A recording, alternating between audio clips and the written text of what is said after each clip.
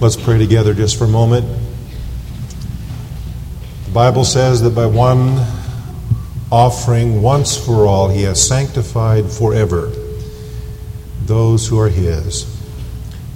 I hope you're one of His this morning, one of God's, through faith in the Lord Jesus Christ. If not, you could not have heard the gospel more clearly presented than in these moments, as we understand that God has provided a Redeemer, a sacrifice to die in our place, the Savior, the Lord Jesus Christ, and He died for you and for all of us. Lord Jesus, we thank You for that sacrifice that You've made on our behalf. And those of us who have come to the cross and bowed the knee and received You rejoice this morning, and we glorify You, and we say indeed, worthy, worthy is the Lamb. Amen. We open our Bibles together this morning to the 6th chapter of the book of Daniel as we think about the theme, how to avoid the lion's den.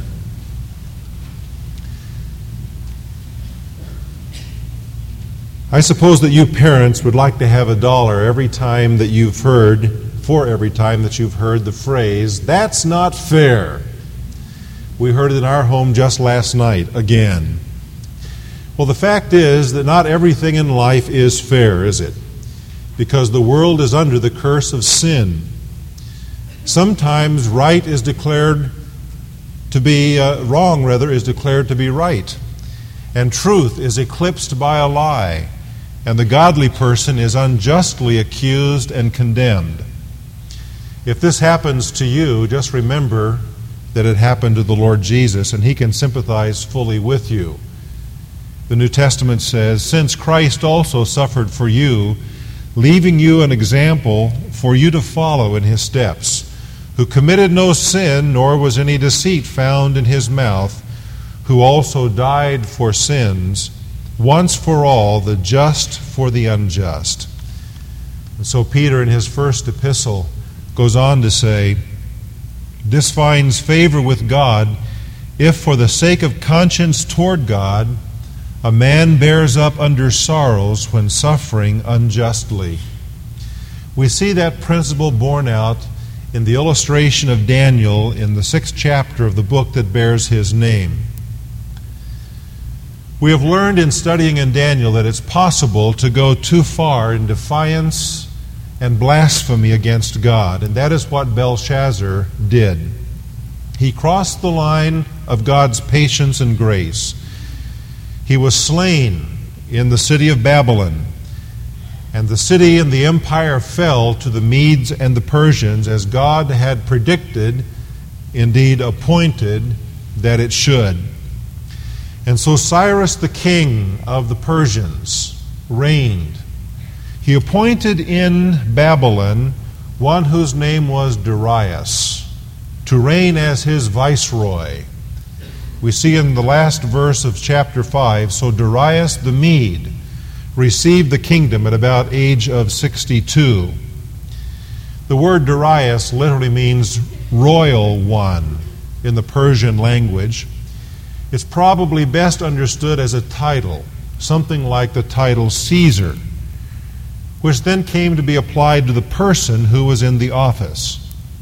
The individual that was named Darius here is likely to have been one named Gubaru, who was a Median general who served under Cyrus. Reigning during the transitional period after the fall of Babylon until the Medes and the Persians could fully establish their kingdom, this Darius sought to bring the conquered territories into full submission to Cyrus. 62 years of age he was when he received the kingdom, it says.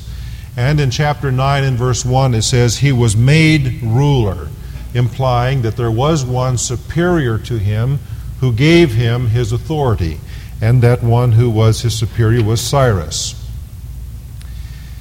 Now it says in chapter 6 and verse 1, it seemed good to Darius to appoint 120 satraps over the kingdom, that they should be in charge of the whole kingdom, and over them 3 commissioners of whom Daniel was one, that these satraps might be accountable to them, and that the king might not suffer loss. And so we understand how he organized this transitional time in the kingdom of Babylon. 120 men were appointed as satraps. We do not know exactly the size of their area of responsibility, but 120 of them fanned out to cover the empire, and they answered to 3 men who then were responsible directly to Darius. One of the 3 men directly responsible to Darius was Daniel, who, as we saw in the last chapter, just at the close of the reign of Belshazzar, was appointed the 3rd in power in that empire. And so Daniel, this man of God who is now in his 80s, has risen to power in 2 different Gentile empires. This one being the empire of the Medes and the Persians. Now we're going to see how Daniel was eventually placed in a position of jeopardy. And his life was endangered as he was thrown into a den of lions. We want to first this morning look at the way to the lion's den. That is traced for us in the divisions of the narrative. We notice Daniel's character, that he was observed as a man with an excellent attitude. In verse 3 it says, "This Daniel began distinguishing himself among the commissioners and satraps because he possessed an extraordinary spirit, an excellent spirit. And the king planned to appoint him over the entire kingdom." And so very quickly Daniel rose among the 3 commissioners, so that he was going to be responsible directly to the king himself. And then the other 2 commissioners, or perhaps another appointed in his place, would be responsible to Daniel. He was a man of flawless work. It says that the commissioners and satraps who worked under him began trying to find a ground of accusation against Daniel in regard to government affairs. But they could find no ground of accusation or evidence of corruption, inasmuch as he was faithful, and no negligence or corruption was to be found in him. What a tremendous example Daniel sets for all civil servants, for anyone who is in a position of power in the government, to allow no taint of corruption or negligence to be found in his work. Daniel was a flawless man in his work for Darius. But not only that, he was a devoted worshiper. We know that about his character from what is said in verse 5. It says, "Then these men said, 'We shall not find any ground of accusation against this Daniel, unless we find it against him with regard to the law of his God.'" So here is a man with an excellent attitude, a flawless work record, and a man who is devoted to God above everything else in his character. And then we see the conspiracy against Daniel. It begins in these verses we've read and now begins to be fleshed out in verses 6 through 9. These commissioners and satraps got together without Daniel, and they made an agreement and came to the king, and they said, "King Darius live forever. All the commissioners of the kingdom..." Oh, wait a minute. Not all of the commissioners of the kingdom, the prefects and the satraps, the high officials and the governors consulted together. Not all of them. All of them except one man, Daniel. Obviously, Daniel had not been in their time of conspiracy and agreement because they were after him. But they pretended as though everyone, including Daniel, had been involved in this agreement. It says, "We've consulted together that the king should establish a statute and enforce an injunction that anyone who makes a petition to any god or man besides you, O king, for 30 days shall be cast into the lion's den. Now, O king, establish the injunction and sign the document so that it may not be changed according to the law of the Medes and Persians, which may not be revoked." That was, of course, a characteristic of the law of the Medes and Persians. Once established, nothing could change it. In that sense, the laws of the kings of the Medes and Persians had less authority than Nebuchadnezzar of Babylon, because Nebuchadnezzar could establish a decree and then change it at his whim. But not so among the Medes and the Persians. Once a king spoke, that was it. Nothing, not even the king himself, could change that decree. And so no one was to pray or to seek any other god except King Darius for the next month. The kings of that day were not uncommonly called deity. Often they would declare themselves, or others would declare them, to be gods, and in this way they were able to consolidate their power in their kingdom. And Darius obviously found this very appealing, not only for his own ego, but also because he was trying to consolidate the Babylonian Empire as quickly as possible so that Cyrus would be well pleased with him. Well, it says that the king signed the document, the injunction, and then in verse 10 we come to the courage of Daniel. Now when Daniel knew that the document was signed, he entered his house. Now in his roof chamber he had windows open toward Jerusalem, and he continued kneeling on his knees 3 times a day, praying and giving thanks before his God, as he had been doing previously. We notice that prayer was a matter of pattern, of continuity in the life of Daniel. Indeed, I think we can say that the one thing that saved Daniel from the influence of the pagan cultures around him for these some 70 years or more that he has been in Babylon and now in Medo-Persia was the fact that he was a praying man. Prayer will spare us from falling under the influence of a pagan culture. And if we do not pray, we are then prey for the pagan culture around us. Because he was a man of prayer, Daniel had not compromised his convictions. Now, at this point, it's possible that Daniel might have rationalized some compromise. He might have said, look, there is this decree, and I think it would be all right in this case to at least close the shutters on these windows so that no one can observe me.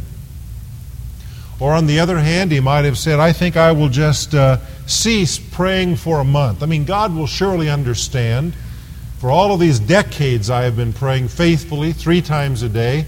And now if I just skip it for a month, surely God would be patient with me. Or he might have said, look, they know that I'm going to be praying there. What I'm going to do is find a place where I can close myself off in secret, and I will pray there. Or on the other hand, he might have said, they expect me to pray during the daytime. I'm going to get them. I'll pray at night. And I'll pray 3 times during the night, and no one will know that I'm praying. But Daniel refused to do that. Daniel did not compromise. He was courageous. He refused any temptation in that direction and determined to practice his devotion to the Lord faithfully. And so he made a choice to be loyal to the Lord rather than to obey a godless system of government that forbade his praying. He practiced that New Testament principle that we see, that we are to obey God rather than man. Someone has said, I wonder what would happen if we were as eager for the approval of God as we are for the applause of men. Daniel wanted the approval and the blessing of God upon his life, and therefore he refused to compromise his praying. Now, as Daniel was meditating and praying, we know what Daniel was meditating about. He was meditating about the fact that 70 years were now accomplished for the captivity of the people of God. In the 9th chapter, in the 2nd verse, we have this record. It says, in the 1st year of his reign, that is the reign of Darius, the very time we're talking about, in the 1st year of his reign, I, Daniel, observed in the books, the scrolls, the writings of the Old Testament, the number of the years which was revealed as the word of the Lord to Jeremiah the prophet for the completion of the desolations of Jerusalem, namely 70 years. So Daniel tells us exactly what was on his mind during these days. He realized that Jeremiah had spoken the exact number of years that the people of God would be in captivity. And the thing that was exciting him and stimulating him in his prayer life was that the time was now up. And I believe that because he was a man who read the books, he was also a man who was familiar with the writings of Isaiah the prophet. 150 years before this time, Isaiah was given the name of the man who would release the Jews from their captivity. And he names him in the 45th chapter of his book, calling him Cyrus. Calling him indeed Cyrus, my servant, because God was going to raise up this man who was yet to be born when Isaiah spoke the words, to be his servant to release the people of Israel from bondage in Babylon. And Daniel realizes that now Cyrus is reigning. And the man that God had prophesied of 150 years before was there before him. This was no time for compromise. Daniel determined to be faithful. We see the charge that is brought against Daniel beginning in verse 11. The men came by agreement and they found Daniel making petition and supplication before God. We can know what Daniel was praying. Oh God, release your people. Redeem them from their captivity in Babylon. God, the time is up. God, Cyrus is reigning. Remember your promise. Well, they approached and spoke before the king about the injunction and said, did you sign this petition, king? And the king said, yes, that's true, I did. And they answered and spoke and said, Daniel, who is one of the exiles from Judah, pays no attention to you, O king, or to the injunction which you signed, but keeps making his petition 3 times a day. And so there is the charge against Daniel. It's not really a fair charge, because Daniel did pay attention to the king. He was a man who was flawless in his work. They had misrepresented him before to the king, saying that Daniel was in on this agreement when he had not been. And now they come unfairly and accuse Daniel of praying. Notice the king's response. He gave orders. Daniel was brought in and cast into the lion's den. Believe me, this grieved Darius. The verses intervening there show that. He did everything in his power to keep Daniel from having to go through this. He tried to find a way to get around his own decree, but he could find none. And so the command was given that Daniel should be cast into the den of lions. A stone was brought after Daniel was placed in the den. It was placed over the mouth of the den. The king sealed it with his own ring and the signet rings of his nobles. That was according to the law. Nothing was to break that seal. Daniel was to pay the price. And then it says in verse 18, the king went off to his palace and spent the night fasting. And no entertainment was brought before him, and his sleep fled from before him. Darius did not want to see this trusted advisor slain, but he had no choice. And while Daniel was there in that lion's den, he walked his floor. He turned in his bed. He could not sleep. He waited until the dawn. And then when the dawn came, the king was the first one out of bed and went out to the lion's den. When he had come near to it, he cried out and he said, Daniel, servant of the living God, has your God, whom you constantly serve, been able to deliver you from the lions? He must have waited then for that sound. Is Daniel going to respond? And it wasn't long before Daniel responded and said, O king, live forever. My God sent his angel and shut the lions' mouths, and they have not harmed me, inasmuch as I was found innocent before him. And also toward you, O king, I have committed no crime. The king was very pleased and gave orders for Daniel to be taken up out of the den. And so Daniel was taken up out of the den, and no injury whatever was found on him, because he had trusted in his God. And then the king commanded that those men who were involved in the plot against Daniel should themselves, along with their wives and their children, be cast into the lion's den. And Daniel records for us that their bodies did not even touch the bottom of the den before all of their bones were crushed and they were killed. Darius then made a decree. He says, "May your peace abound," as he writes to everybody in the land. "I make a decree that in all the dominion of my kingdom, men are to fear and tremble before the God of Daniel. He is the living God and enduring forever, and his kingdom is one which will not be destroyed, and his dominion will be forever. He delivers and rescues and performs signs and wonders in heaven and on earth, who has also delivered Daniel from the power of the lions." And so this Daniel enjoyed success in the reign of Darius and in the reign of Cyrus the Persian. It seems as though Daniel remained in position for several years until he retired, and perhaps about 4 years after this episode, Daniel began to collect the writings that are in the book bearing his name. And he records for us exactly what happened to him. And so as we look at this account, what is the way to the lion's den? The answer to that is very simple. The way to the lion's den, that is, the place of persecution, the point of suffering, the way to the lion's den is the way of uncompromising faithfulness to the Lord. It is Darius himself who twice said regarding Daniel, "You constantly serve the Lord."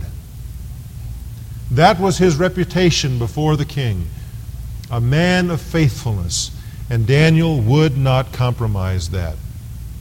That is the way to the lion's den, but the fact is that most of us want a different message this morning.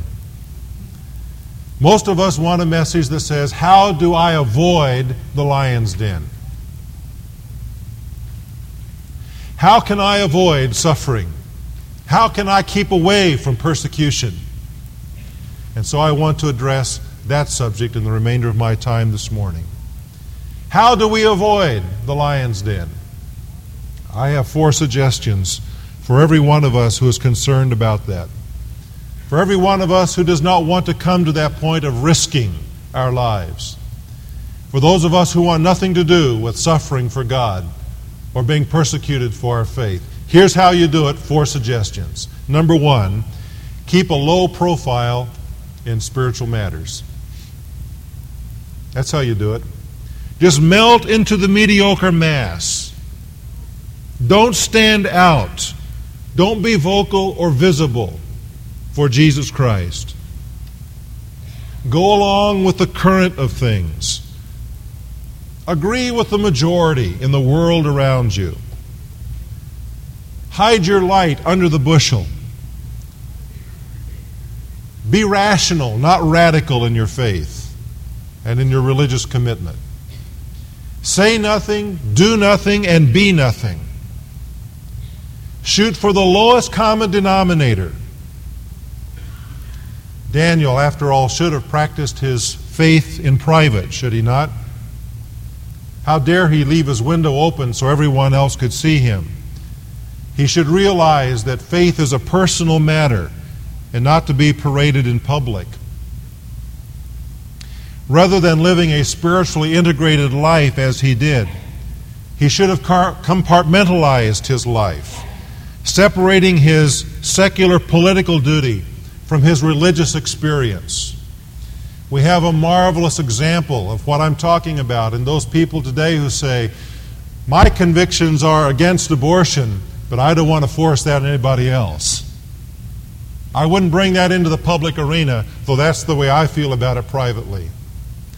That's the kind of person who gives us a marvelous example in how to avoid the lion's den. Keep a low profile in spiritual matters.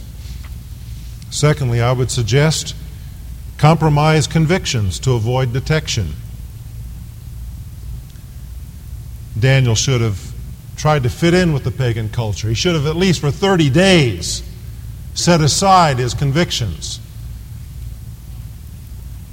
When confronted with the possibility of public confrontation for your faith, I want to encourage you to immediately back off if you want to avoid the lion's den. Do nothing necessary to expose yourself. Do anything that will make you acceptable to the pagan culture around you. Compromise your convictions to avoid detection, and you can avoid the lion's den. A third suggestion: correct any reports that may emerge about your faith. Daniel should have done this. When the report came to the king, he should have immediately gone to Darius and exposed the whole plot. He should have said, I had nothing to do with this. And you can't throw me into the den of lions. He should have corrected the reports from those men. That's what we ought to do to avoid the lion's den. We should prove ourselves as one of the gang. We should use the same kind of language that they use. We should do the same kinds of things that they do. We should send out a press release, a bulletin, to communicate any misunderstanding that has occurred, that we're not the Christian that we're purported to be. We can avoid the lion's den. A fourth suggestion to do that is to employ any desperate method to reverse the threat of suffering. I mean, recant. I mean, throw overboard your profession. I mean, disassociate yourself from your heritage. Pass amendments on your convictions. Change them. Just like Peter did at the fire when he was accused of having been with this person on trial. And he denied it and said, I don't know who he is. And when again he was accused, he cursed and he swore. And he said, I don't know the man. That's how to avoid the lion's den. Do not follow the example of one Polycarp, who was a disciple of the Apostle John, and who was placed at a stake to be burned to death in 155 A.D., and who had one final chance to avoid the flames. If only he would recant. If only now he would use this desperate method to avoid the threat of suffering. But when asked to recant, he said, 86 years have I served him, and he's done me no harm. Why should I forsake him now? And with those words, he looked upon the flames that were lit, and praises were on his lips as he died for Jesus Christ. You see, you can avoid the lion's den if you choose to. As a matter of fact, it's not hard to do that. It's very easy to do that. But just remember that in doing so, there are some things you forfeit as well. Before you make the decision to take this route, just remember that in taking it, number one, you lose your personal honor. The apostle wrote to the Philippians and he said to them, on behalf of Christ, it is given to you as an act of God's grace to suffer for him. In other words, it is the highest honor that a Christian can have, to bear the name Christian and to suffer for it. Not for wrong he's done, but for the sake of that name, because of his faith. Not only do you lose your personal honor by avoiding the lion's den, but I would just remind you that you also lose your future reward. For the New Testament writer says that if we suffer with him, we will also reign with him. Suffering precedes glory. If we avoid the suffering, we lose the glory. But you can avoid the lion's den. You can do that. But if you do, you're not worthy of the Christ that you claim.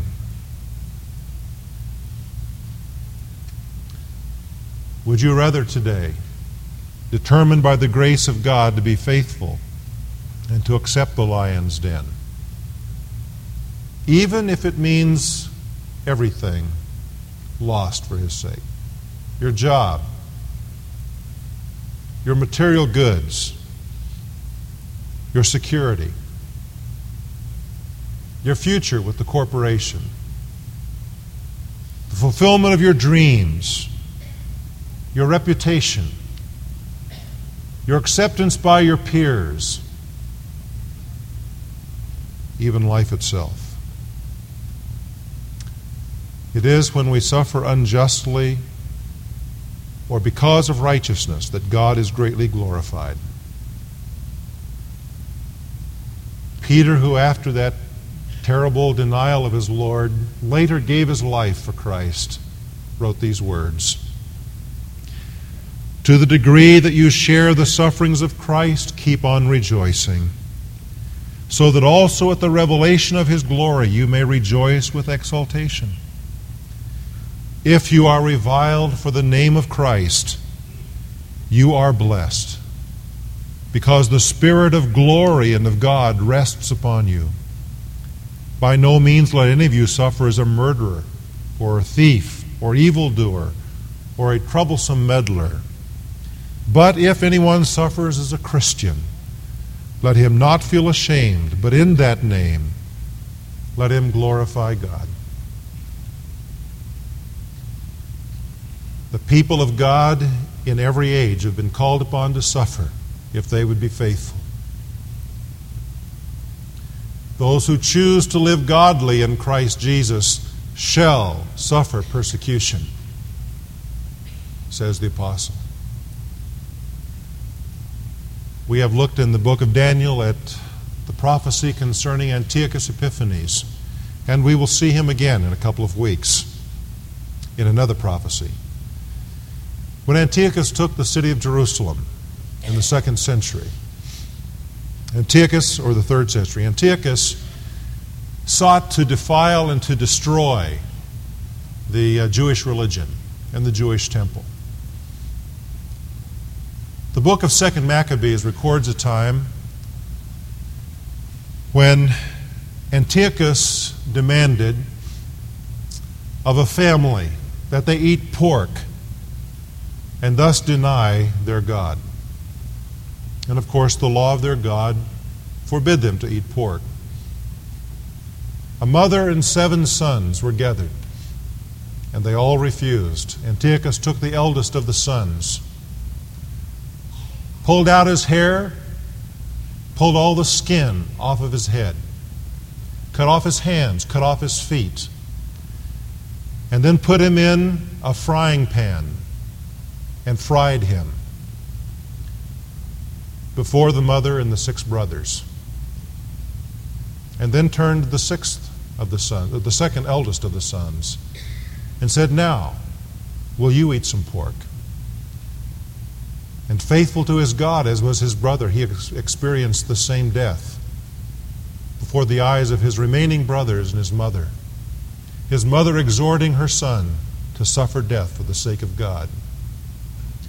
And the story goes on until every son was ultimately killed before the eyes of the mother, and she herself then was slain. You can avoid the fire. You can avoid the lion's den. But to avoid it means loss of one's personal honor and loss of future reward. So how much better to understand how to walk the way to the lion's den and determine in our hearts to be men and women who will be uncompromising in our obedience to Jesus Christ. Let's pray.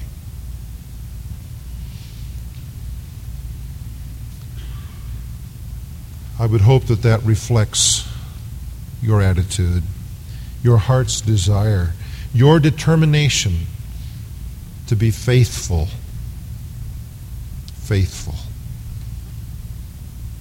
obedient, continuously so. Would you tell the Lord if that is true?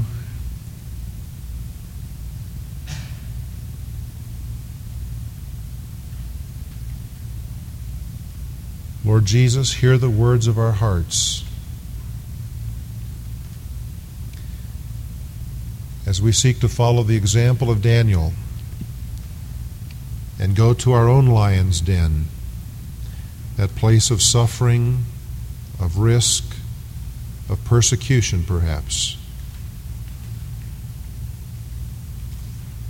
But let us be a faithful people and be worthy of the name Christian.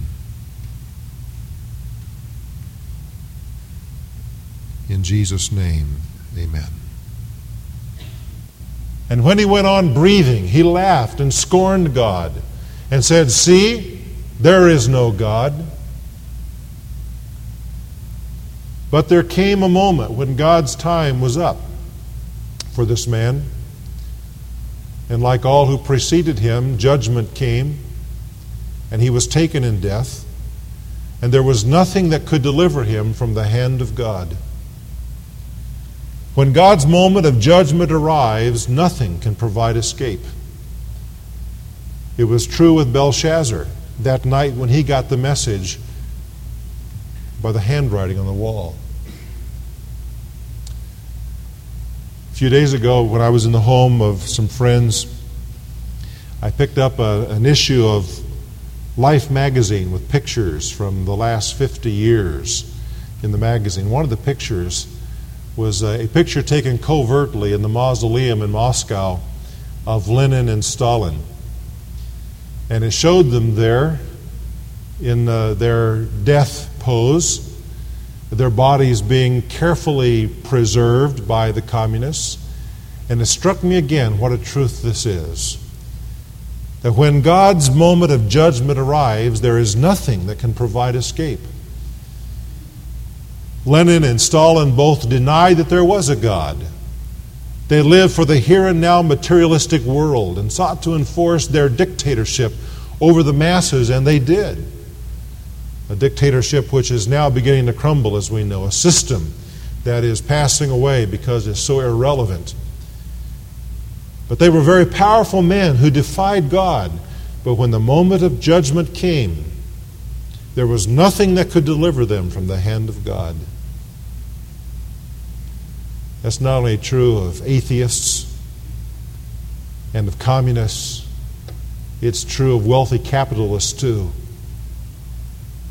Was it just 2 weeks ago or 3 weeks ago that Malcolm Forbes, one of the richest men in the whole world, who threw a luxurious, extravagant party for his 70th birthday last year and flew people in from all over the world on Concorde jets that they might celebrate with him, the rich and the famous and the wealthy. But when God's moment came for him to die, he died, and there was none who could deliver. We dare not take for granted God's compassion and God's patience so that we might live as we would choose. But rather we must heed His gracious call to repentance and live in such a way as would please Him. For someone here today, that may mean a moment of salvation for you, an opportunity yet today to trust Jesus Christ. It may be that you have defied God openly, or it may be that outwardly you have been a very religious person, but there has not been that submission to God that is genuine faith.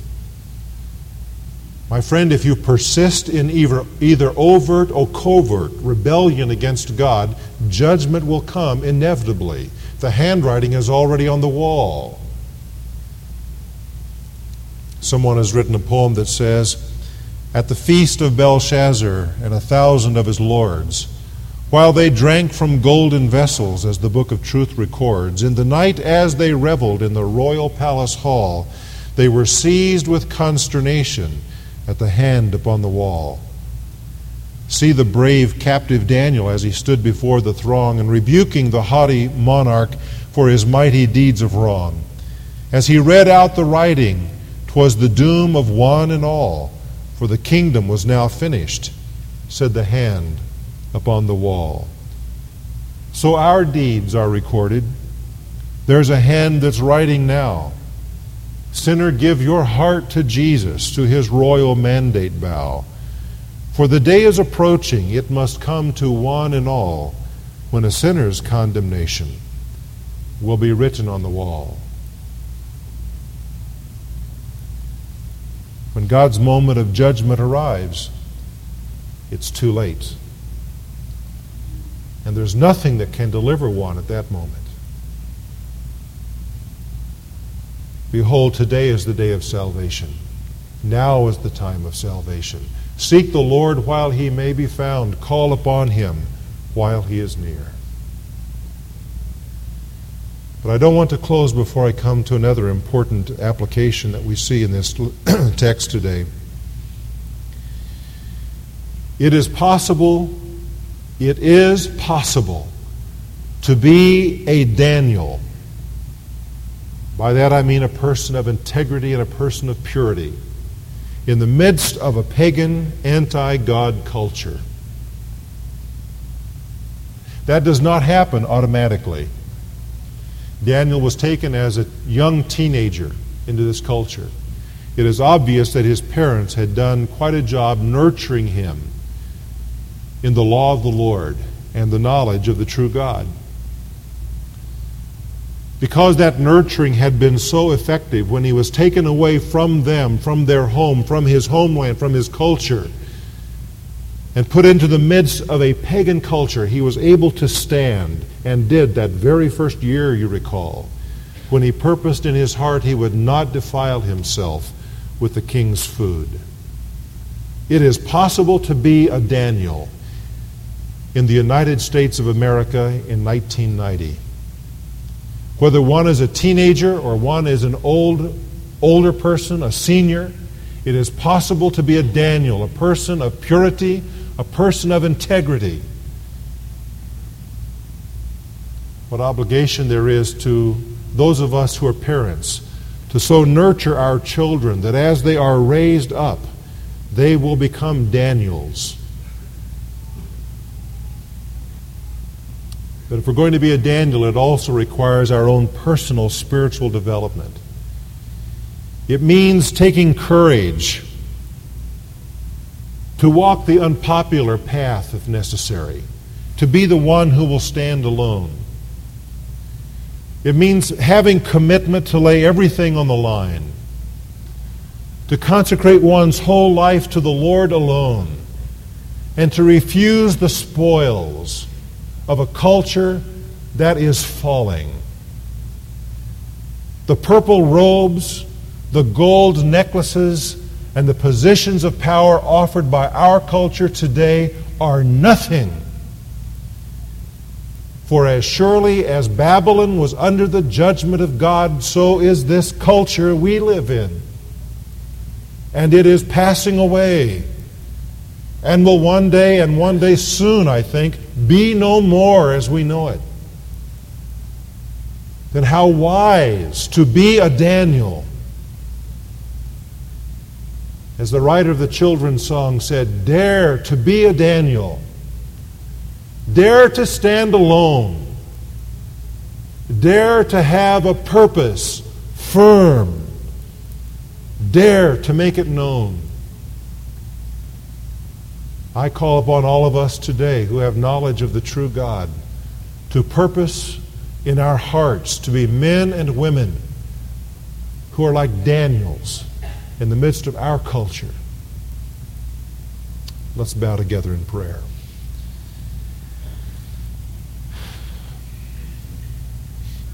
With our heads bowed, I wonder just how the Spirit of God would have you to respond. If you're a child of His, I would hope that you would in your heart right now purpose before God and say, I want to be like a Daniel. In the midst of a culture that is likewise pagan, as was his, that is likewise under the judgment of God because of its debauchery, its immorality, its murder, and its wickedness. In the midst of all of this, I purpose by the grace of God to be a Daniel, a man, a woman of God, who would even stand alone to be faithful. I would shun what the world offers.